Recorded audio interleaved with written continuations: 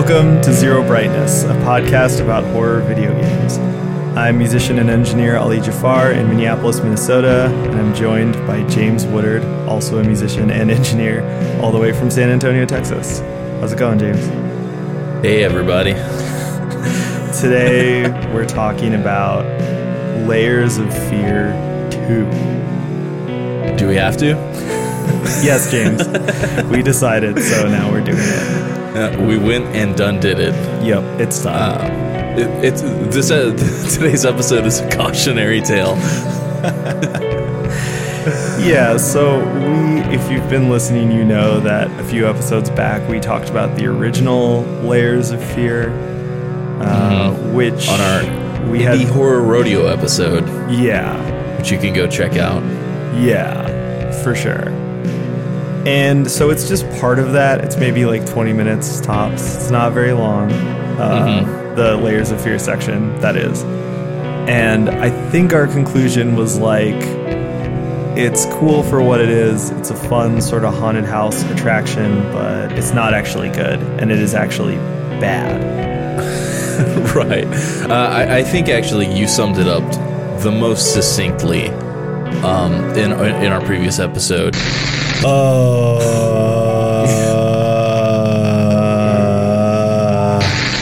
My personal experience with the first one was that I played it when it came out because it looked kind of fun. It is very, very obviously inspired by PT, and right. I covered it in that episode, but it was the first one. It's still one of the very small handful of games that came out in the wake of PT that actually finished being developed and came out. You know what I mean? Yeah. So, PT is strange because it is a game demo that was canceled, but then it also spawned a subgenre, right? Right. There's this Layers of Fear 2. There's games like Devotion, which we covered previously. What other PT clones are there? Oh my God. I mean, I mentioned in that episode too, there's just like a ton of them, but they're all sort of locked in development hell to some degree or another. Like Allison Road is in development hell. Yeah, and that was the most high profile one because they literally just popped up and were like, hey y'all, we're making PT. Right. But PT was such a short demo that, the genre bounds weren't really quite solidified. Yeah. So these games have kind of gone in a bit of different directions. Right. And Layers of Fear decided to make it a super linear fun house with a loose-ish story, but you don't really need to pay attention to the story. And it's not really good at all anyways. So, we talked on the other episode about how bad the voice acting is. Right. I just didn't find Layers of Fear very engaging. But so that's how they're handling it. Other companies like Red Candle with Devotion are taking a more almost adventure gamey way. There's more items. You actually have to figure things out. Right. I think that these games are sort of caught between the adventure game genre and the walking simulator genre. Yes. Right. Absolutely. So what mix of elements you get from those different genres is sort of up to the developer. And yeah, Layers of Fear sort of just took the central hook from PT, which is that, you can't trust the architecture, you can't trust the things you perceive. And they made a whole sort of walking sim type game out of it. Yeah, like you said, the story isn't compelling. The game overall, it doesn't really give you a reason to push forward except that you want to just see the next thing. The next gimmick, yeah. I think the big picture, like the cardinal sin of the original Layers of Fear, was that it took a bunch of ideas from other games, which is not bad in and of itself, but then it just didn't execute them well at all. Right. Like it didn't mix them together in a way that was engaging. It didn't do anything new or interesting with them. I kind of said this about Glass Staircase, but it almost feels like it's less than the sum of its parts. We're kind of in the minority, though, because people do like Layers of Fear.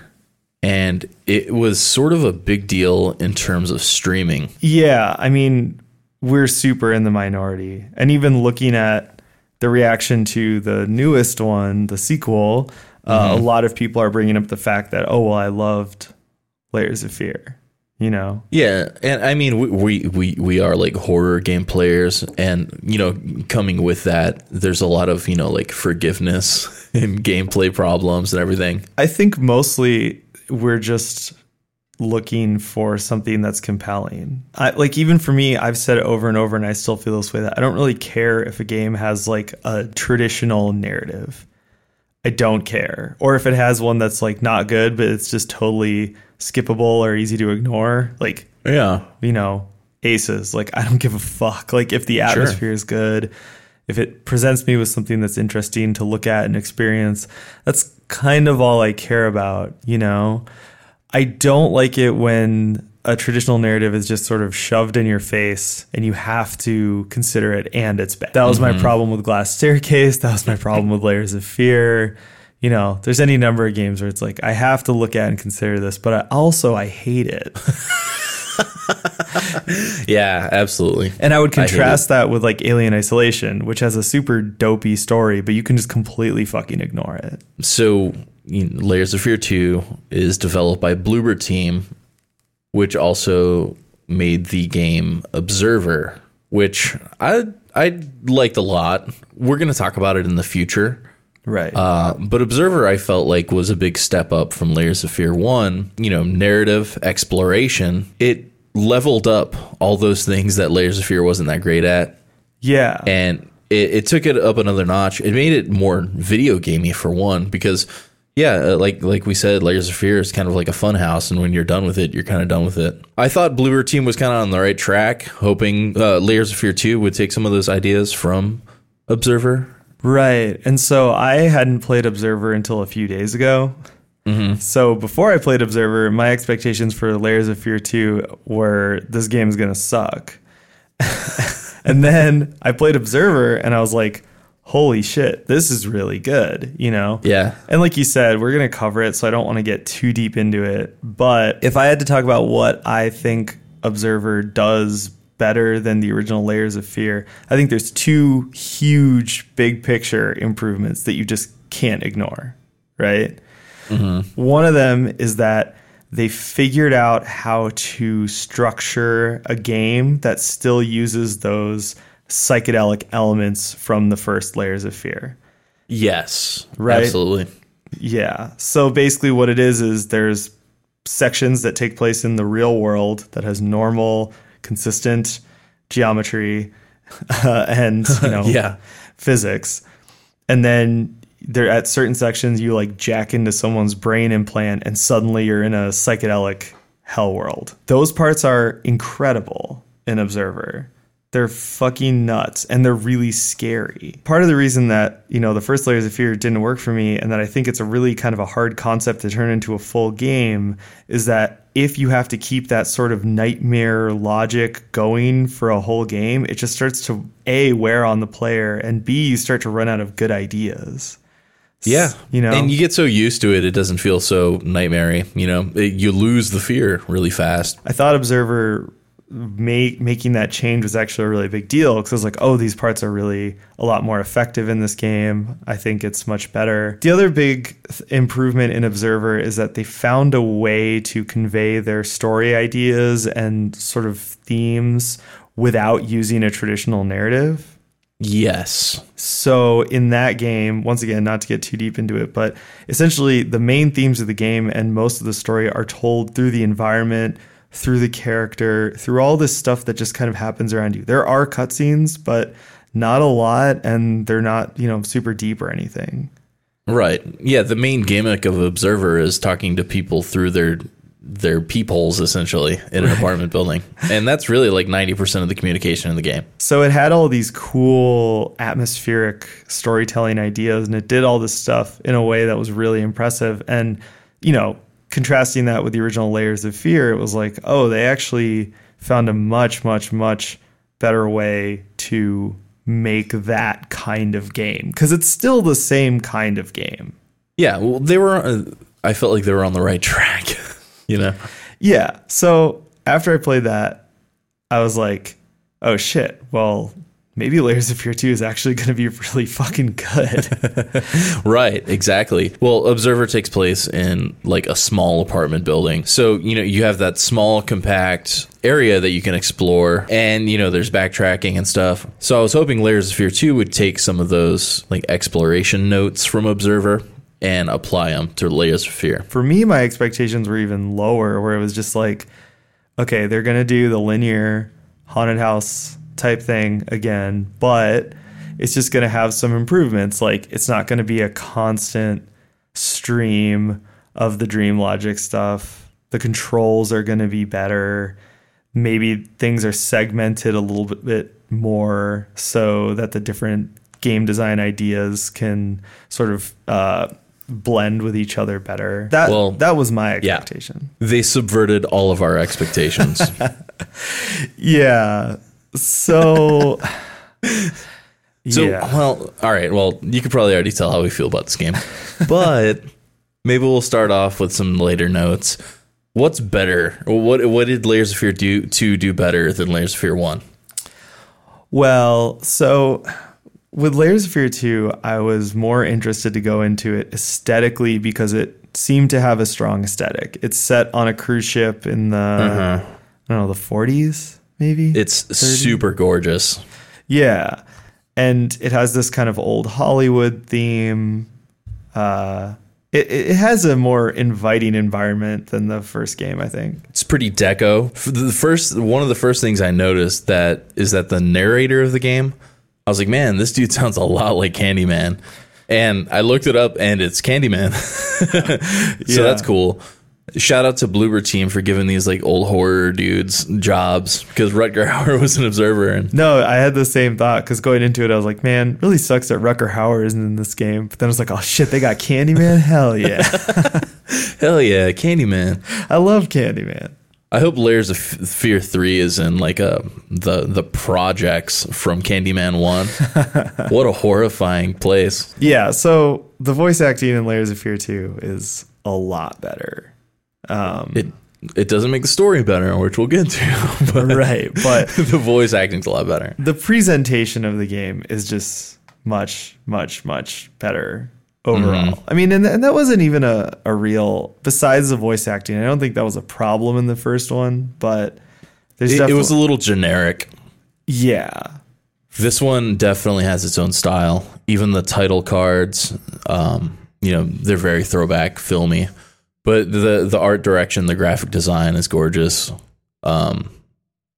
There's like a little cutscene before every chapter that sort of look like abstracty Rorschach tests. Those look really cool. I mean, I don't know. Maybe we should just talk about like the setup a little bit of this game. It's super vague the whole time. But I mean, you start on like a cruise ship that looks like it's like sinking, and, like water's coming out of the ceiling and stuff. Right.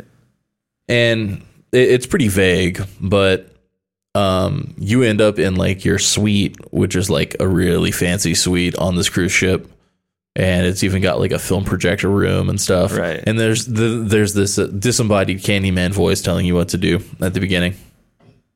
Right. But essentially, the loop of the game is that you keep coming back to this small theater room, putting on a reel of film, and then playing through a chapter.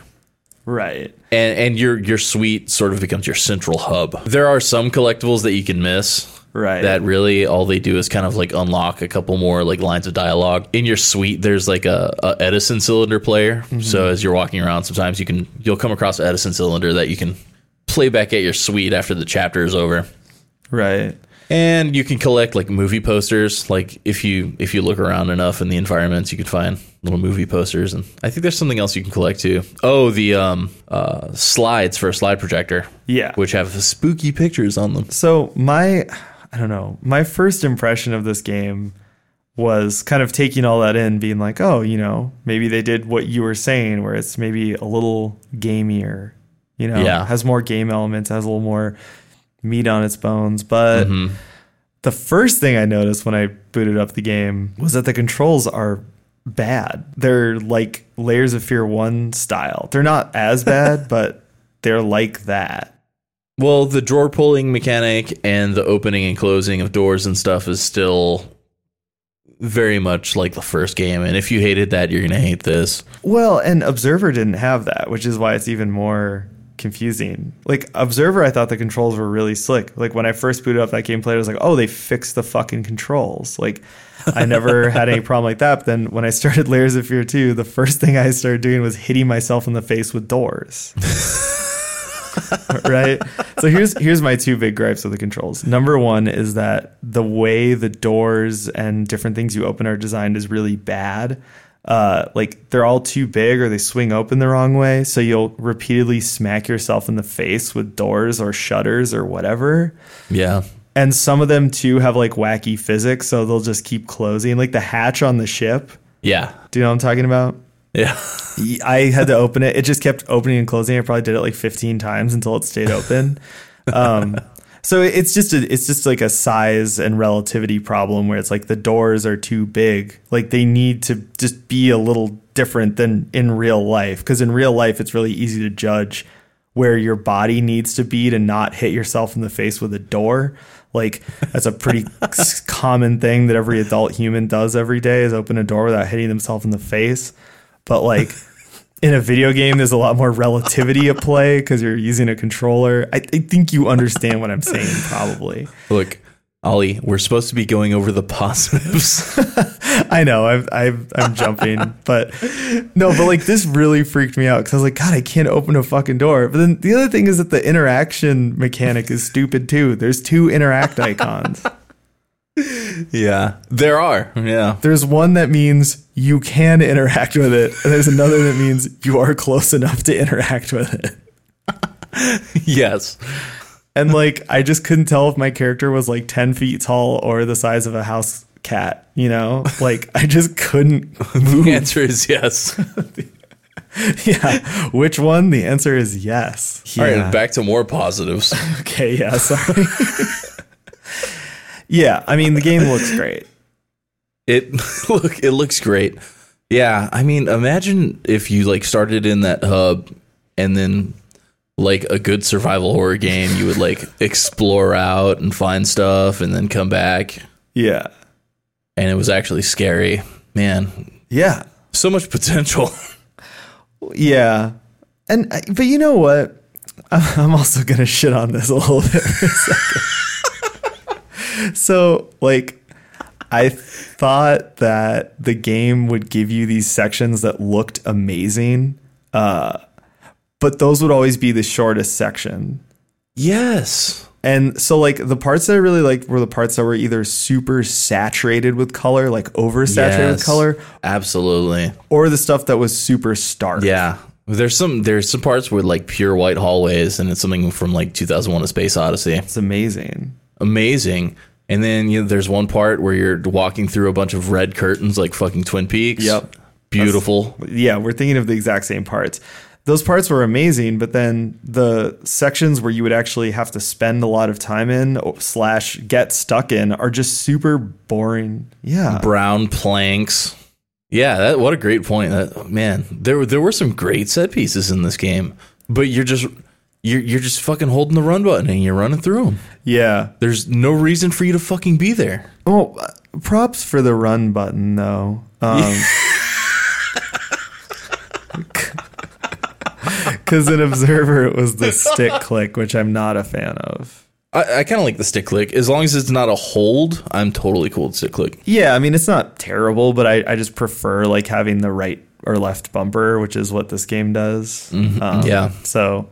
And that's like, I mean, I think Soma had the stick click and it always just like bothered me a little bit. But anyway, yeah, like it's weird I mean, I haven't read a lot of reviews because I wanted to not sort of get them in my head when we were doing this. But I kind of poked around and saw what people were saying and blah, blah, blah. And yeah, people are really praising like the graphics and the art design as they should. But then, like I said, that it just really started to bother me when I was playing the game. That I was like, you don't get to stay in those parts very long. You're really stuck in like the dirty, grungy, just like brown plank sort of boring world most of the time, or at least I feel like that's like the big part of the game, like, you know, like pipes on the walls. Now that you say that, like that really makes a lot of sense. I think that a lot of the areas you keep returning to also are really boring looking, like the hallways outside of your your sort of hub zone and the hub zone itself, when they're unstylized, they're just not very interesting to look at. It does look nicer once you start collecting like movie posters and stuff. It fills up.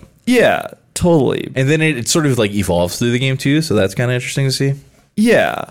I just felt like going into this game, I had some BioShock related misgivings where I was like, oh, they're going to do the BioShock thing. I think neither of us really like BioShock, so. No. But then like when I actually played the game, I was like, I kind of wish they had actually BioShocked it out a little more. Like some of these areas are a little too clean and not waterlogged. Going back to the positives, I think there's a really cool visual thing, since we're on visuals, where as you're progressing through the game, it starts looking like a black and white movie or like a sepia tone movie at certain points, and it can become like really stark and super gorgeous at points. There were some like black and white parts where they were playing with like shadow and like tenebrism, you know what I mean? Yeah. Just really gorgeous visual moments. But, there you go again. It's just moments. It's just moments. And I think that after playing games that have a really cool, heavy aesthetic, you come to this and you're just like, why? Why didn't you do that? Like when you think of Devotion, right? Like the way that game looks just pops immediately into your mind and you can picture it. Yes. And Devotion has a bunch of the same limitations as this game. Right. There are never really a bunch of like animated characters on screen. I think in this game you get like 2 and only during cutscenes. It's clear they're, like trying to save on animation budget or something. But, both of these teams are like working within their limitations, right? I think Devotion does it so much better. Yeah. And I kept thinking about back to Devotion as I was playing this. Me too. We just reviewed it for a previous episode, so go check that out. But we both really loved it. And in terms of, being one of the genre of PT clone, it really knocked it out of the park. Yeah. And I kept thinking of that game, and I kept thinking of Soma, because to me, those are kind of the two standout games in this genre.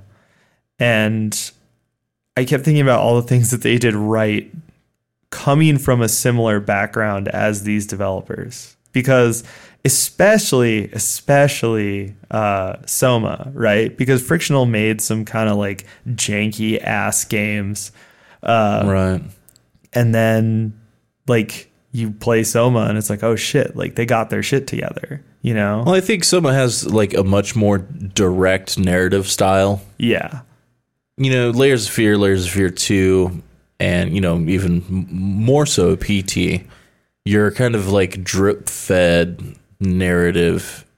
And, well, Layers of Fear does it very ham-handedly, but you're kind of like drip fed like these kind of like abstract notes of what's going on, and you slowly piece it together. Right. But I guess the reason I was thinking of it wasn't as much of a direct comparison gameplay wise, but more of looking at it as such a great achievement coming from such humble beginnings, right? Sure. Yeah, for sure. Because like Frictional Games, that's a team of people who weren't even game devs, just got into it and learned how to do it because they wanted to.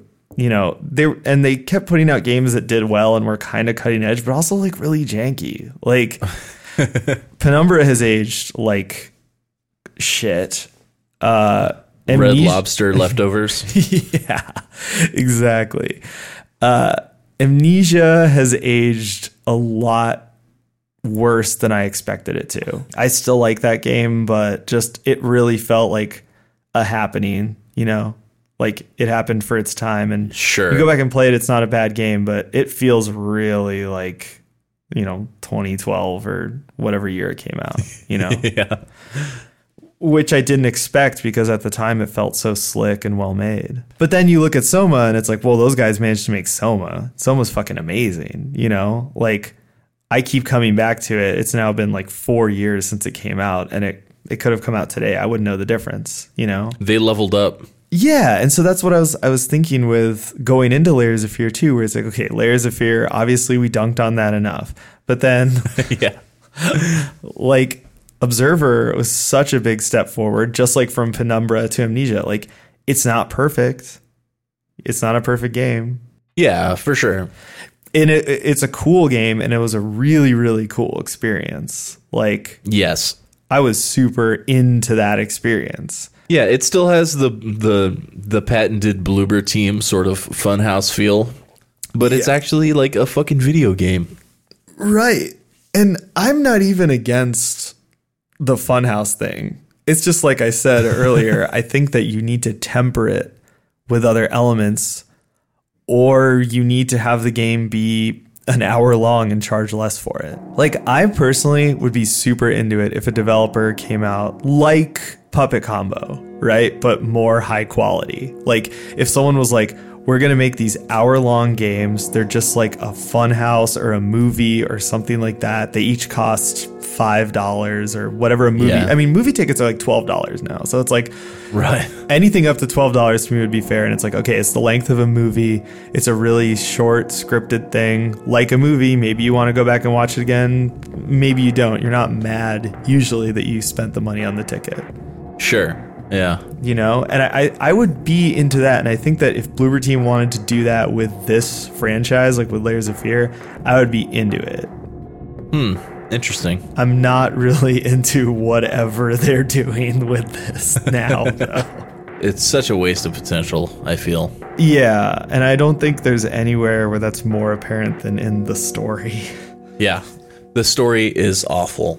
And it's super vague. Oh, man. So you're an actor. Yeah, you're a method actor. And you're actually sort of like a shitty human being because, like, you're a shithead dad to your kids. Okay, hold on. Let's back up here. Because you actually have no idea what anything is. There is no clarity. You don't know who you are half the time. Who is the narrator? There's a different narrator for different scenes. Why is there a different narrator? Right. Like, in the first chapter, I think you're playing as the dad, and then the next chapter, you're one of the kids, and like, ugh. Yeah. So, well, the third chapter, which is named after a great Sepultura song, obviously. Roots, bloody roots. Yeah, dog. So Don't talk shit. That was my childhood, bro. Yeah, dude. That's real shit. Middle school. Shout out middle school. Yeah, hell yeah, dude. Like, you don't... Okay, so Layers of Fear. There's two... There's two games in this series now. We've just come to accept that their thing, in extreme air quotes, is that they don't tell you anything. They don't set up the story. They don't tell you what's going on. And they pointedly don't tell you who your character is or show you your character.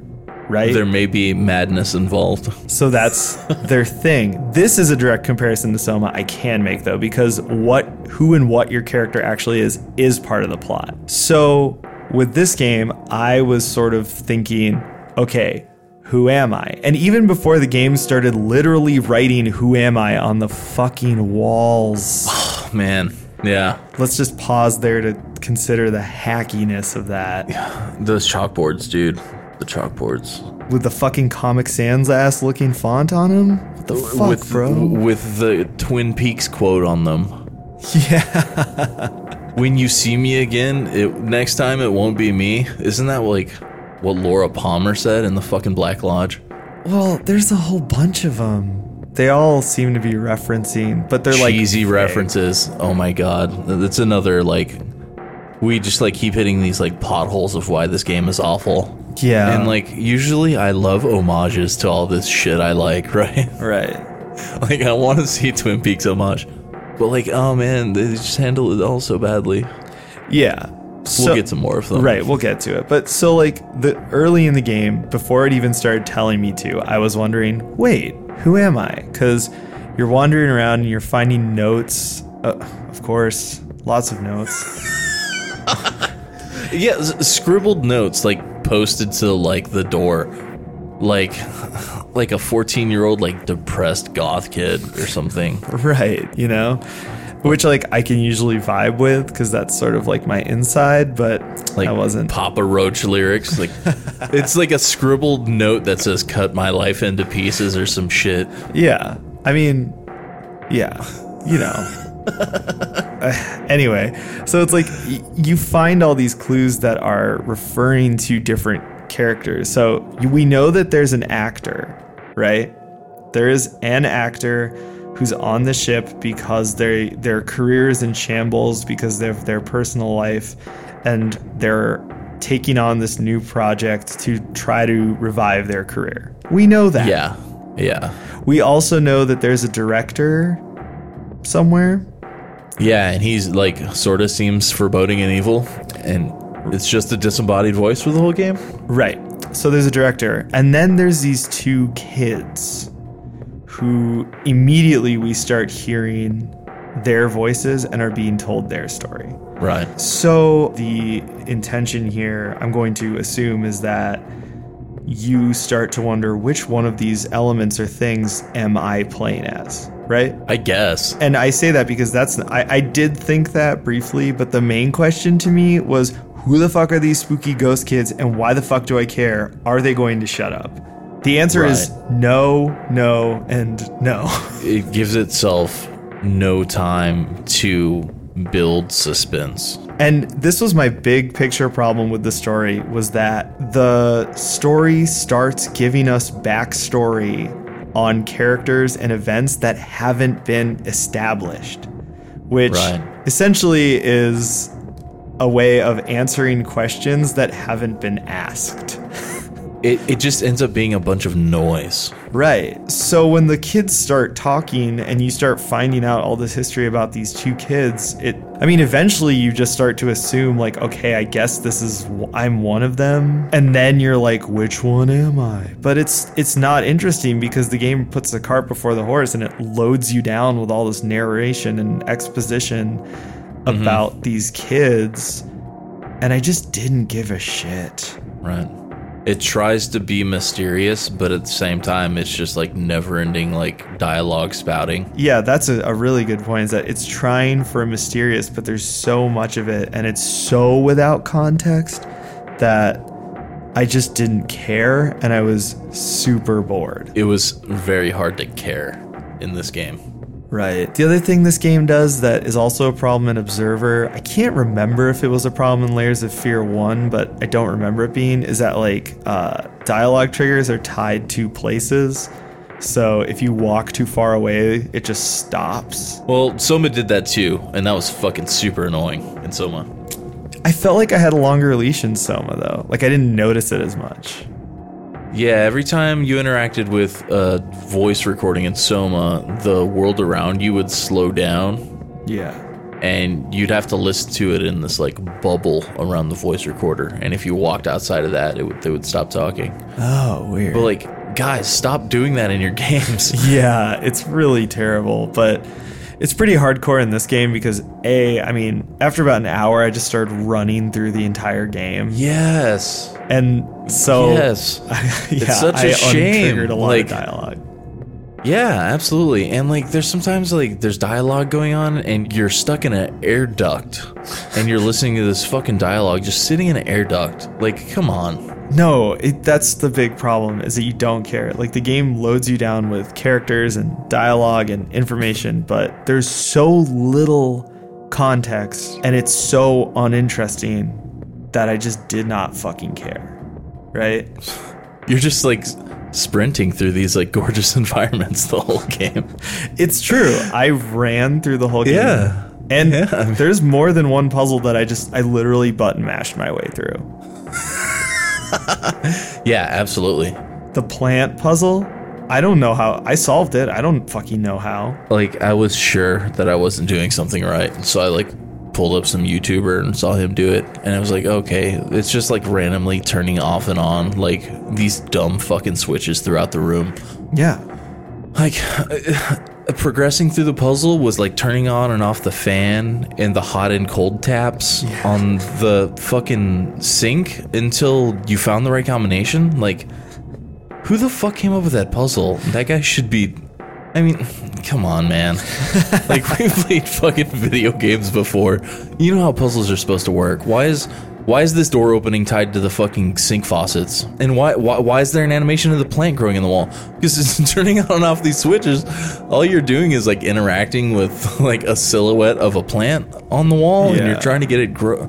It's so fucking dumb, dude. There's one puzzle where you just have to put a chair down.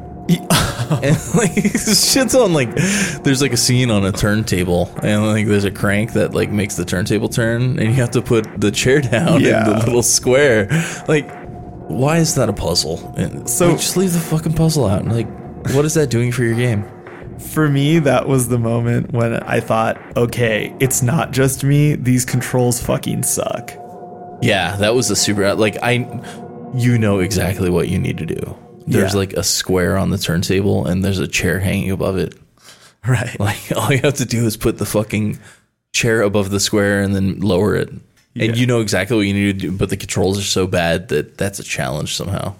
It's really hard, and it sucks. Those are just two examples. Like, yeah.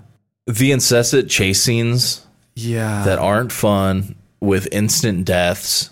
So it's not like, oh, you can like just like hide and have like an interactive hiding experience like Alien Isolation or Outlast or something. But no, if it's like a game of fucking tag.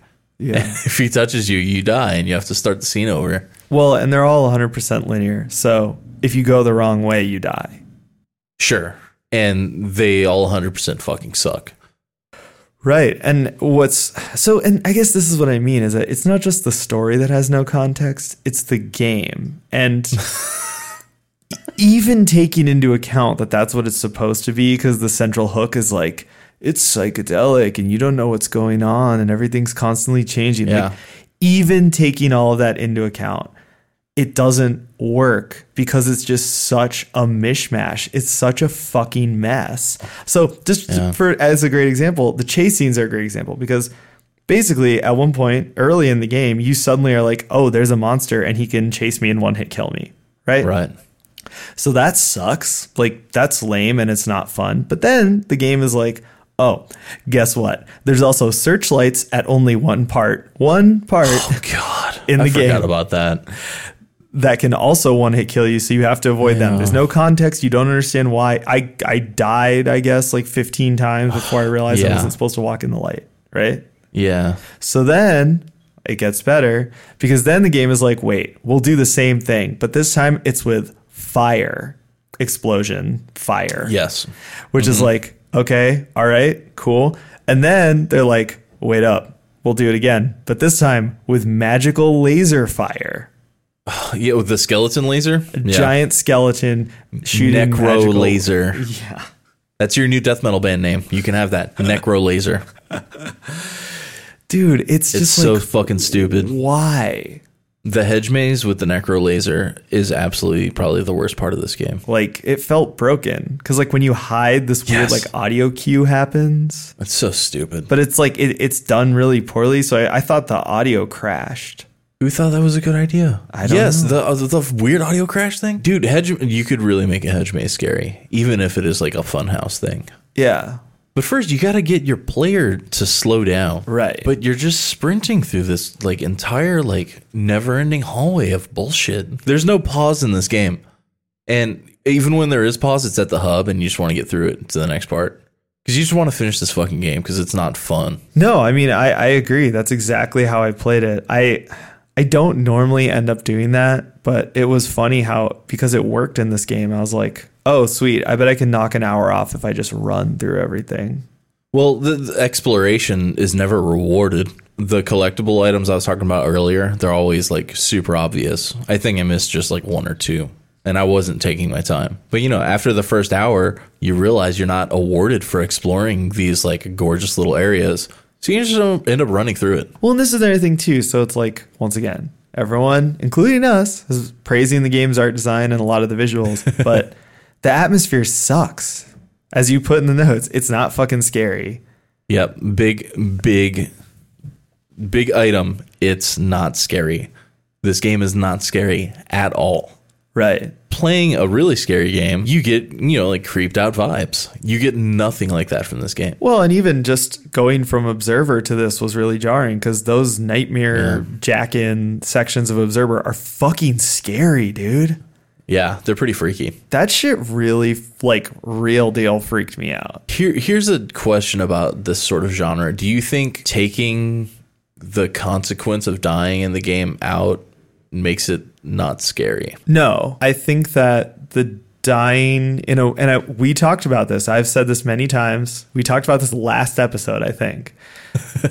I think that what is scary about a game or unsettling or creepy or whatever should not be tied to a jump, right?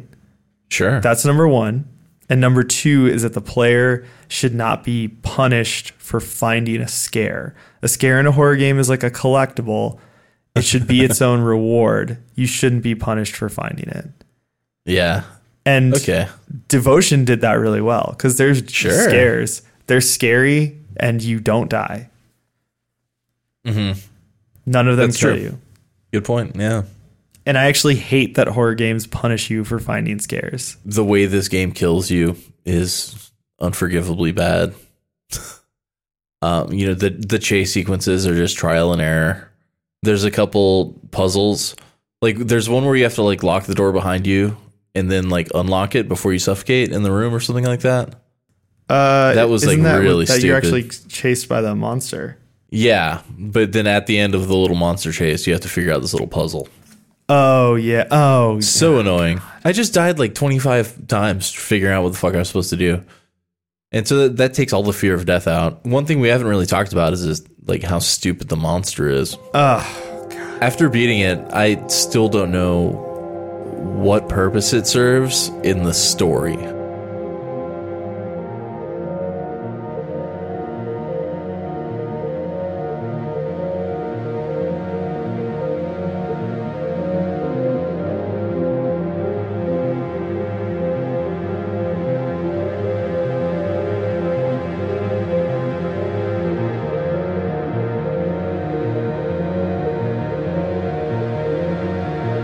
Hey y'all, thanks so much for listening to the Zero Brightness podcast. If you want to support us, the most direct ways are at our Patreon, which is at patreon.com/zerobrightness. You can also give us a rating on the service of your choice. I know Apple's super into that. And when you leave a rating, you can also leave us a suggestion for a future episode topic. You can also follow us on Facebook as well as Instagram. We're at Zero Brightness Pod. You can also shoot us an email with thoughts, comments, whatever at zerobrightnesspodcast@gmail.com. It's been really cool interacting with people and sharing thoughts on Facebook and Reddit. So hoping to hear from you guys more directly in the future. Okay, enjoy the rest of the episode. Okay, so we're talking about the monster. Ugh. I think it's indicative of the whole problem with this game, which is that there's just no context for anything that's happening. There's no reason to give a shit. There's just no reason for any of it to be. So when you encounter this monster and it starts chasing you in almost heroically unfun sections, Absolutely. you're just like, why? Who care? Why? And dude, I'm sorry I keep talking about Observer, but it's really been just freaking my beak that Observer was so good and this game is so fucking bad. But yeah, because even Observer has a couple hidey chasey parts. They're not the strongest part of the game, but they're there and they're better than this. Right, but here's my 100%. But here's my big problem. That game has a monster. There is a light plot twist explaining to you why there is a monster. It's not a lot. It's not super deep. It was just enough that I was like, okie dokie then. Yeah. There's no okie dokie then moment in this game. At no point in this game did I utter or think the words okie dokie then. And I was so far from that it's just enraging. It didn't give me any doki doki either. No doki doki, no okie dokie, no smoky, no fun. No fun at all. One thing I really hated about the art design is that there's fucking mannequins everywhere. And as like, I don't know, like a visual cue or a visual analogy for something else, it's just stupid and not scary. And so it's like the two games. I mean, I almost feel like this episode is actually about Devotion and Observer, right? Yeah. Devotion, I mean, has dolls. Yes. Yeah. And it works really well. But they're not in every fucking scene. That's the thing. Yeah. That's what I mean. It's like this game thinks it can just put a mannequin in front of you and then you're just like, ooh, spooky. You know? Like there is one part where one mannequin crawls down a wall sideways and I didn't get creeped out by it, but I actually thought, oh, good for you, buddy. You actually did something. Is that the part where you have to put the little paper mouth on it? To solve that really stupid puzzle. Yeah, I don't know if I'd call that a puzzle. That was just so sort of a fucking stupid. And this context problem is actually, so that's chapter 3, right? I don't know. I think sure. I think if I'm not mistaken that's actually chapter 3. And the thing about that really bothered me was when you start that whole section, it's like, okay, here's the backstory on the kids, right? But you still don't know who the kids are. You hear about them at first as like they're stowaways that are like stealing food or something like that. Right. But you're like, if it's this like rich actors' kids, like, why the fuck are they stowaways stealing food? Like, what the fuck is going on? Exactly. And it's just so suddenly you're deep diving into the backstory of these characters that you don't understand, know about, or have been established in any way at all. It's like I said, this game loves to just answer questions that haven't been asked. Like, I wasn't curious. Actually, when the kids first started talking in the game, I was like, oh, is this like a anthology horror thing? And these are like ghosts. And then we're going to get different ghosts in the next chapter. Because I don't really care about these like funny Oliver Twist kids. I hope they go away. Joke's on you, buddy. It's the whole fucking game. It's such a mess. Layers of Fear 2 is a pile of shit. That is the title of this episode. I was considering Layers of Fear Poo as the title, but I don't know if that's too on the nose. Layers of Fear 2? More like Layers of Fear Poo. Like, I want to jump on like Steam and GOG and tell you how you could spend $30 better. I mean, I could tell you how to spend $30 better in the world. I don't like here. Okay, here's what's funny. I just went and saw a really bad fucking movie, right? I saw that Brightburn movie. I didn't even know what it was. It was literally some friends were just like, you want to go to a movie? I was like, sure. And they're like, we're going to see this movie. And I was like, I don't know what that is. And then someone who was standing nearby was like, oh, it's cool. And I was like, all right, buddy. So I just went and saw this movie. And it was really bad. But I went and saw it with some friends. And, we had a drink beforehand. It was fun. Hung out. Fun. Yeah. And overall, it was like, that experience was fine. I'm not salty that the movie sucked. I'm not salty that it was $11 or whatever. But yeah, this is different. I am salty. Yeah, super salty. It was really a slog to finish. I guess there's a couple cool like mind benders towards the end of the game. Spoilers incoming. Stop now to avoid spoilers. I don't know if they're worth playing through. Well, we should talk about the ending. I think that the ending is kind of indicative of all of the problems with the game. I think that it encapsulates everything that I don't like about this game. The ending is determined by a number of small choices you can make throughout the game. There are 4 places where you can pick between 1 or 2 options, and depending on what you pick, you get one of 3 endings. Right. So, first of all, before we even talk about what the endings are, that sucks. That fucking blows. Absolutely. And, it sucks on its own. It sucks because also the 3 endings are very, very different. I don't like multiple endings in games. It gives me anxiety. But if a game is going to do it, I'm going to say I like the way that Detention did it, And Detention's not the only game that's done it. It's just that we played it recently, so I'm thinking about it. Yeah. But well, you I just like have it to replay the last chapter. right. That's fine. Well, but even more than that, like if a game has multiple endings, I'm okay with it if they're basically the same, but the tone changes depending on how you played the game. Because that's what Detention is. It doesn't change what happened. It changes the tone. Right. This game, they're completely wildly different. None of them are great, but one is really, really disappointing. After having played through, I don't know how long I took on this game, 6-8 hours. After playing through that much and getting such a disappointing ending to such a disappointing game, I was pretty bummed. The ending you're talking about is probably what you could call the bad ending. Sure. So each of the choices that you're presented with has like two options. It's basically like obey, disobey. Obey the director or disobey the director, yeah. Right. So if you go all one way, you get one ending. If you get all the other way, you get the other ending. And if you go back and forth, like, you know, maybe a normal person would, you get the bad ending. And the fucking bad ending is literally just, there is no ending. There's some woman talking to you that you've like never seen before. I don't know if she's supposed to be like the girl growing up or something, but I don't fucking care.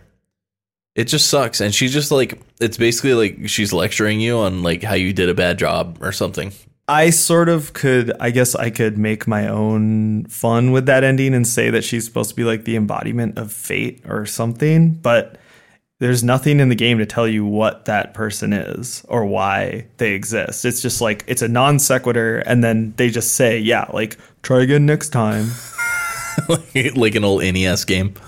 I was going to say like an old arcade game where there's a really mean game over screen that was like, better luck next time, idiot. So it's really, really weird. And it's also weird because, like I said, I think the average person, if a game gives you a choice, aren't you just going to just like have fun with it? And I feel like a lot of people are going to end up getting that bad ending unless you're like, I don't know, some super completionist, like pro gamer type. And you're like, no, you know, it's not worth it. Why put yourself through that? Right. Like, the game's not scary the first time. It's sure as fuck not going to be scary the second and third and fourth time you play through it. Like, yeah. How unsatisfying of like a second playthrough of a game can you think of?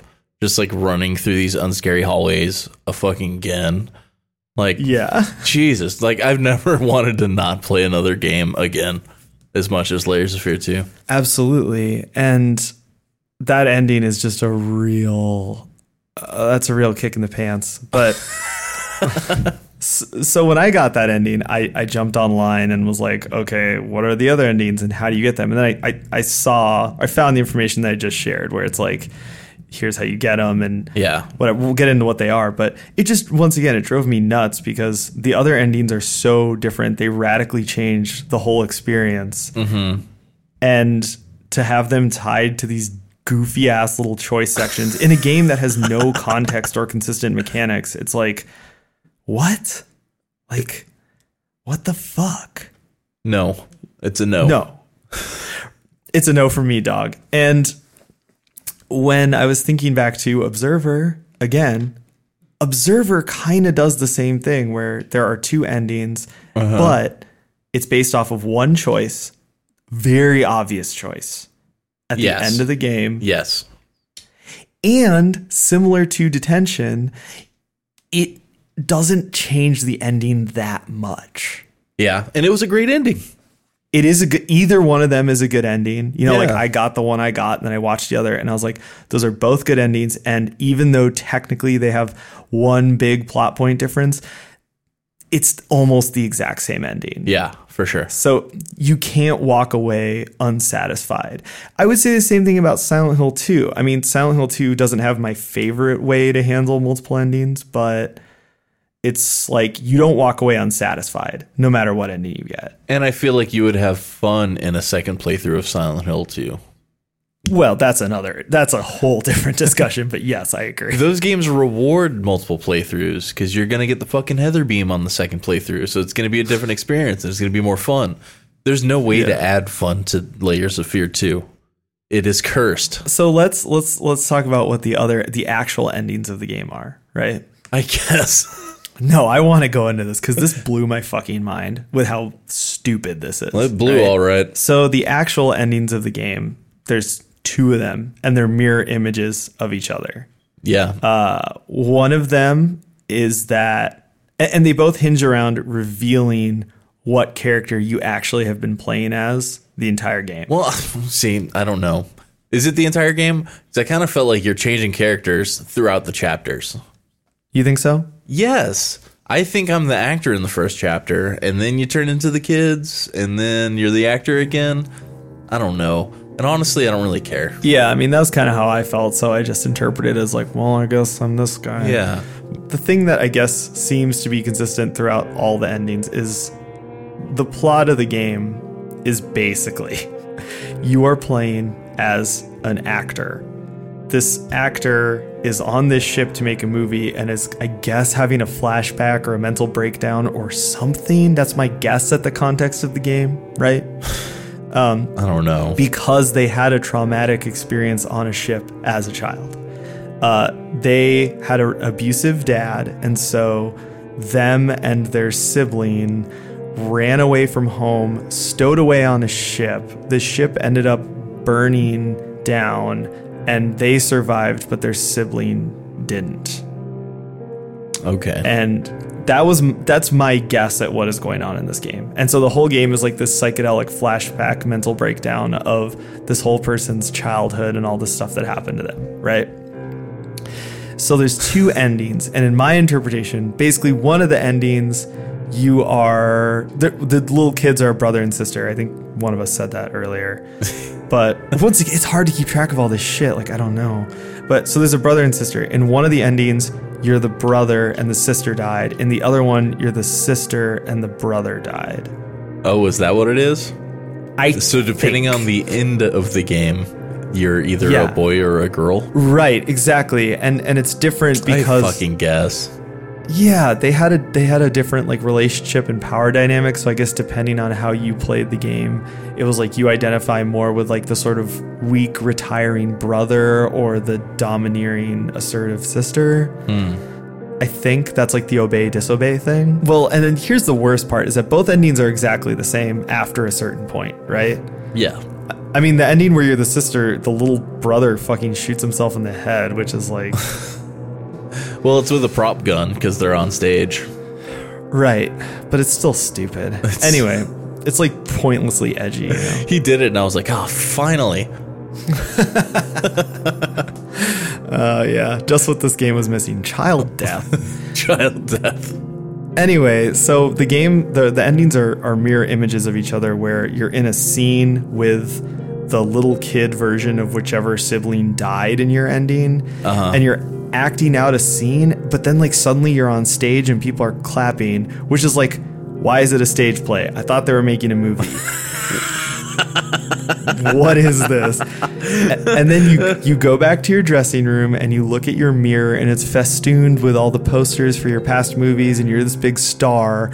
And then you're looking at yourself in the mirror, and in the mirror you see a crate and it zooms in on the crate and it ends on a jump scare of the crate opening. So stupid. That has no context, no relevance to the plot, and it ends on a fucking jump scare. I wonder if that was like the whole crowd clapping thing. I wonder if that was like a bad reference to Dario Argento's opera.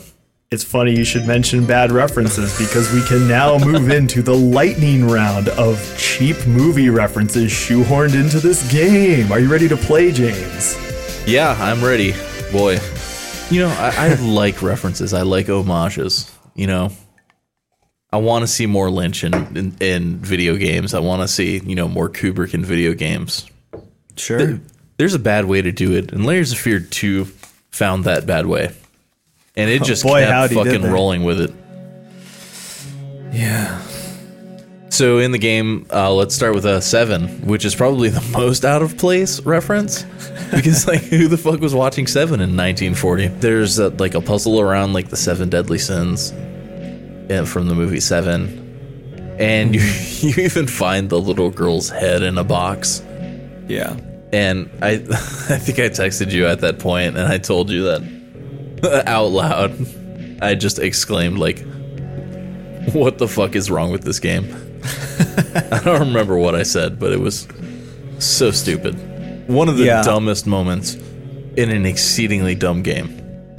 Oh, agreed. I also, I found myself continually saying, "Are you fucking kidding me?" Are you fucking kidding me? That might have been it. Yeah. "You gotta be fucking me" was another one that I definitely yelled at some point. Oh, fuck you. Next up we have Metropolis. Right. There's a puzzle with a really stupid clock, and like it's like an addition puzzle. It's like a puzzle you would have found from like an educational adventure game from PC gaming in like 1996. Yeah, that puzzle took me a minute because I was like, it can't be this simple. It can't be just addition. And then the feedback you get is also kind of wonky, so I thought I was doing it wrong, but then I was like, no, this is actually so dumb. I'm doing it right. The mannequins are doing the same shit like the robots from Metropolis would have been doing. Right. But like the frame rate is lower on the mannequins because they want to make it look filmy, but it just looks like shit. It doesn't come off as filmy at all. Yeah. It's fucking stupid. Yep. Next, Dogville and Manderley, the Lars von Trier movies. Is it Lars von Trier? Yes. Yeah. Okay. Anyways, more movies that don't make any sense in this fucking game. Right. For one scene, and you don't really get to appreciate it much, they steal that idea from Dogville and Manderley where instead of having a set, there's just like spray paint or tape on the ground or some shit with like dotted lines outlining like a room, and it would say like room, and instead of having a couch, it would just say couch on the floor. Right. Just lifted, stolen. Doesn't really do anything for anything, I guess. I don't know. Well, and then speaking of that, there's of course the Shining references, which are so on the nose that it's just my god, yeah, bad. You know? Yeah, you're walking down the hallway, the twins pop up, just like the movie, and they pop out and pop back in, and I think they're mannequins too, which is like the cherry on top of the cat turd. Like, it's so stupid. Yeah, it's so bad. There's more. Yeah. Oh, everybody's favorite Smashing Pumpkins music video, "A Trip to the Moon." That real like the thing that bothered me about this one is that it's just so cliche. Like there's that old timey silent movie where like the moon has a face on it and they land a rocket on the moon and it's like poking him in the eye. That shit's in here, and this like it's like a little mini game.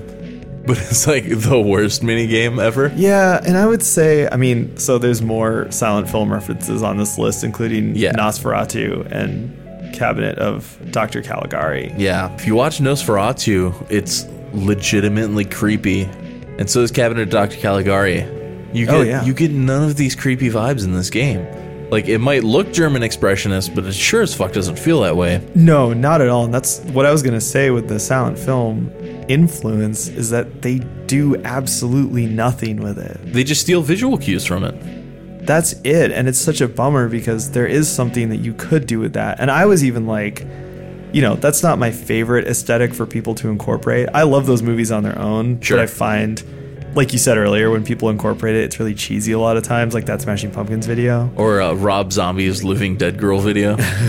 Yeah, exactly. It's like that. And so it's like, well, it's cool of them to try and incorporate that, and maybe that will be cool, but they just do what everyone else does, and they just crib visuals from it. They don't actually do anything with it at all. Cuphead did it. Cuphead got away with it. But Cuphead went like all the way in, I would argue. Yeah, all the way. And there's other games too, even games kind of similar in this genre that incorporate little set pieces and things that are drawing from like German expressionism and silent film and all that stuff. And this game doesn't do that. This game doesn't do anything. This game fucking sucks. There's more too. There's more on this list. There's Amityville. Yeah, there's like a bunch of flies, like in Amityville. It's man, the references are just like so like obvious when you see them. It's not like love letters. It's not like I don't know if you saw Us, But at the beginning of Us, there's like a chud tape next to the TV. And I'm like, all right, I fucking get it, right? You know, this is actually something we were talking about last night in a totally different context, but I made that Us reference that you just made. So we finally watched A Quiet Place. Oh, yeah. The Office horror movie. Yeah, for sure. And we really didn't like it, which once again also puts us in the extreme minority. It's just Jurassic Park. Yes. So that's what the conclusion we came to was that was a movie made by Jim from The Office. Yeah. Because he didn't like horror movies. And he actually said this in interviews. He's like, I'm not really into horror, but I thought I could do it better, more or less. Right. Yeah. Which is just such a pompous, like, piece of shit attitude. But because he doesn't like or understand horror, I mean, yeah, he ended up just making fucking Jurassic Park. As opposed to Jordan Peele, who's someone who comes from a comedy background, but obviously just like loves old horror movies. He dude gets it. And yeah, you would know that even if he didn't put these references in his movies. But yeah, like the beginning of Us has that TV with all the references on the shelf around it. And it's like, yeah. Or like the whole press tour for Us, he was dressed as Jack Nicholson's character in The Shining. Oh, really? Yeah. And so it's like he gets it and he appreciates it. I think that's a big difference. And in this game, I sort of feel like a lot of the influences and things that they're making reference to are stuff that they just don't really get or they don't appreciate enough to really incorporate into their game. So they're just throwing out these like cheap nods. Right. It's not inspiration. It's reference dump. Right. And you can find that in any sort of art. The difference between someone being inspired by something or really want to make something in the tradition of something, as opposed to someone just referencing something. Like I mean, everyone who goes to like local shows wherever they live and sees shitty bands will definitely see bands. They'll just like name check other bands or just like name check the town they live in, and it's like, yeah, bro, like that's not how you do it. Or even like, you know, on a bigger scale, like all the bands that came after Nirvana, you know? Yeah, exactly. And it's woof. That's all I have to say is this is not good. Layers of Fear 2 is the silver chair of PT demo clones. I don't know. I think they're more like the Nickelback of PT clones. Oh, Christ. And this is how you remind me to never fucking play one of these games again. If there's a 3, I'm going to play it. But it better be in the hood of Candyman. And we're bringing Candyman back for one more. This is getting my just no. I had to do that with American Horror Story too. Dude, fuck that show, man. I stopped midway through the Freak Show season at the fucking, speaking of Nirvana, at the Nirvana cover. That was the last episode I watched, and I was like, I'm fucking done. See, I watched the first season of that show, and I was like, that was shitty, but I guess it was fun. Sure, and yeah. I watched the second season, and I actually thought that was pretty solid. Is that the murder face one? It's the one that's in the asylum. Yeah.